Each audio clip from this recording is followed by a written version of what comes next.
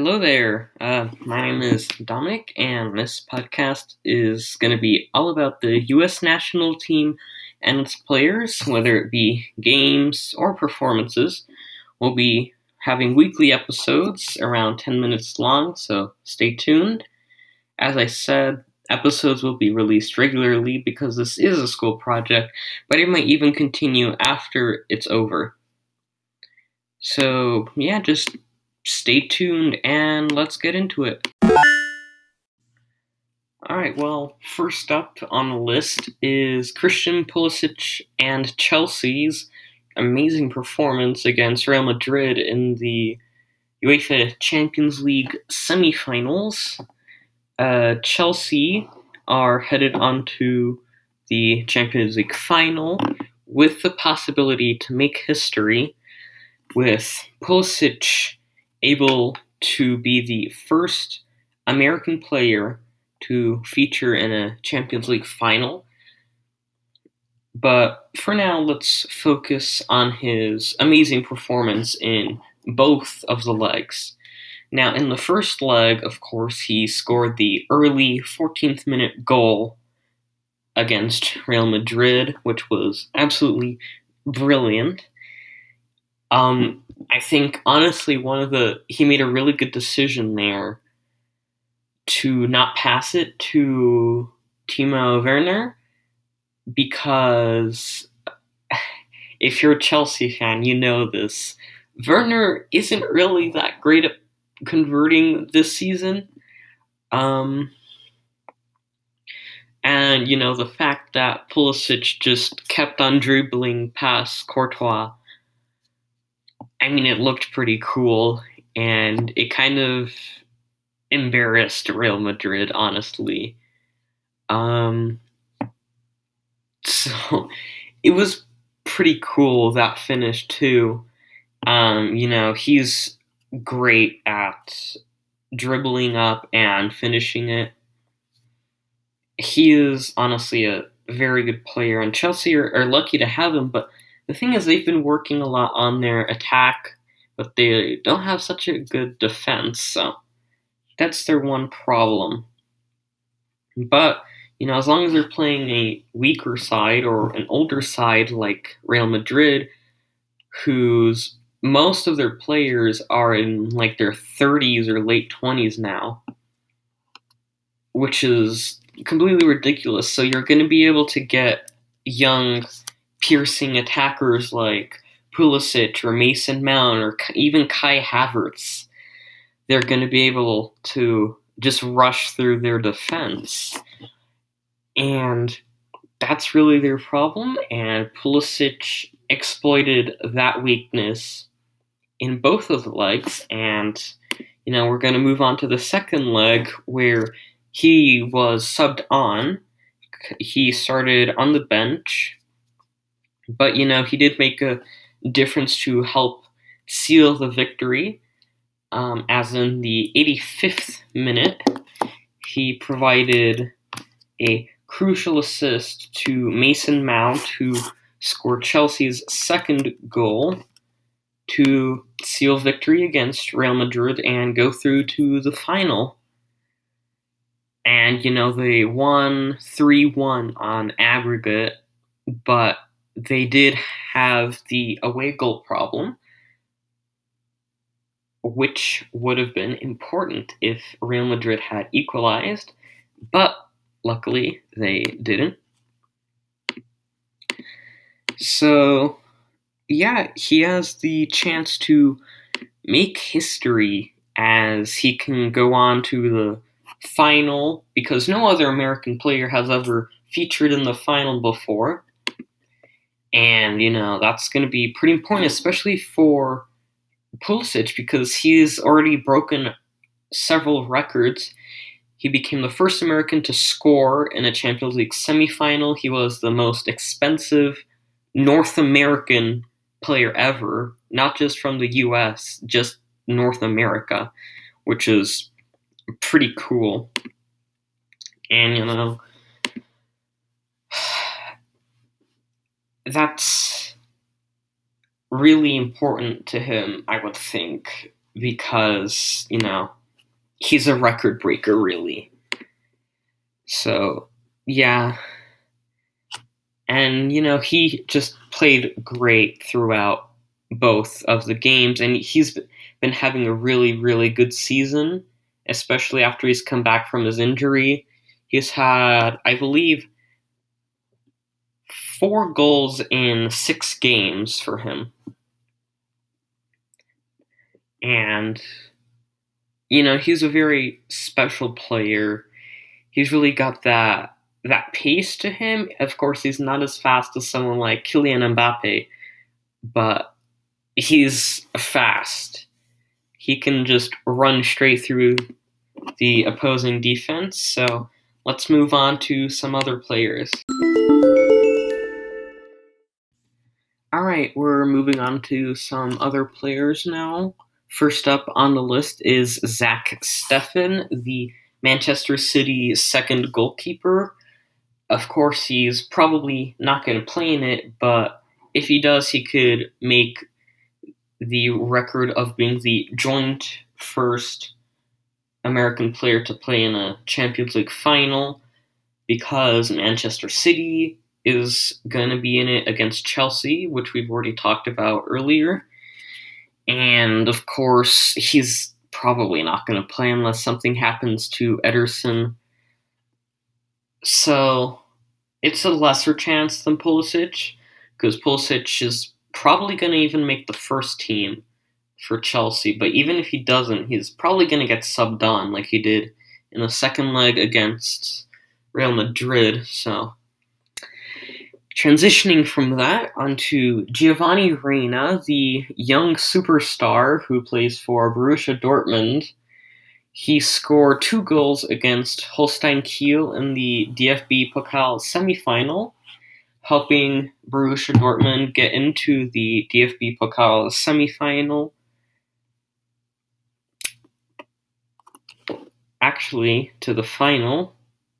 I misworded it there. I thought it was a 2-leg, but no.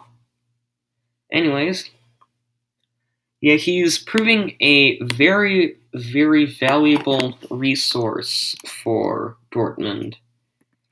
And I've heard rumors about a transfer, but honestly, I don't think it's going to happen because Borussia Dortmund need that young core because they're fast, they're good, and they can score a lot. And, he scored against Northern Ireland last month. So he's got 2 goals in 4 caps for the U.S. national team, the full national team, not any junior sides. And he has 4 goals in 44 caps for Dortmund, according to Wikipedia. And, he's essential attacking midfielder. So, of course, he's not a striker. But especially in some of the less attack-focused formations, he can really be helpful. And that's something crucial for big teams going up against other big teams, because the smaller team will usually play defensively. For example, if Dortmund went up against Bayern, Dortmund will probably have a more conservative defensive formation, because Bayern has some older but some of the best attacking players in the world, like Robert Lewandowski, and they would want to stop them. And with the counterattack, you want someone with pace, with skill, with good dribbling, good finishing, and someone who's able to get past the defenders or be on that defensive line, because you don't want to get caught offside.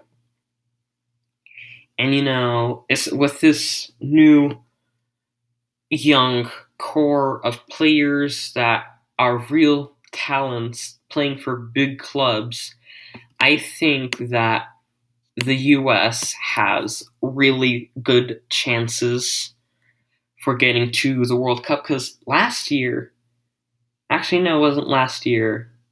Man, time flies so fast. Last World Cup, they didn't make it, and the the the fact that they managed to fluke a game to Trinidad and Tobago with an own goal and a really far out shot that they should have been able to stop is really embarrassing, because they had some ancient players. They had, I think Tim Howard was 38 at that point. If you have a 38-year-old player, doesn't matter who it is. It doesn't matter if it's Messi, Ronaldo, Sergio Ramos.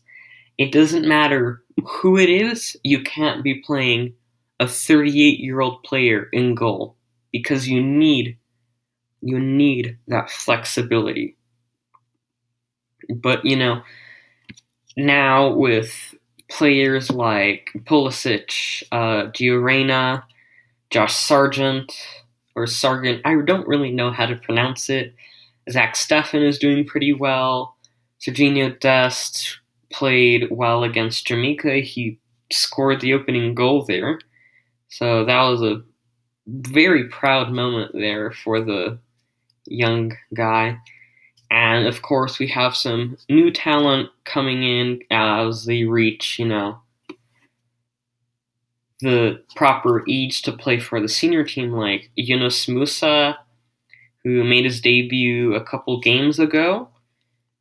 He plays for Valencia, and we're starting to really reach out internationally, because I remember that team from the World Cup qualifiers 2018.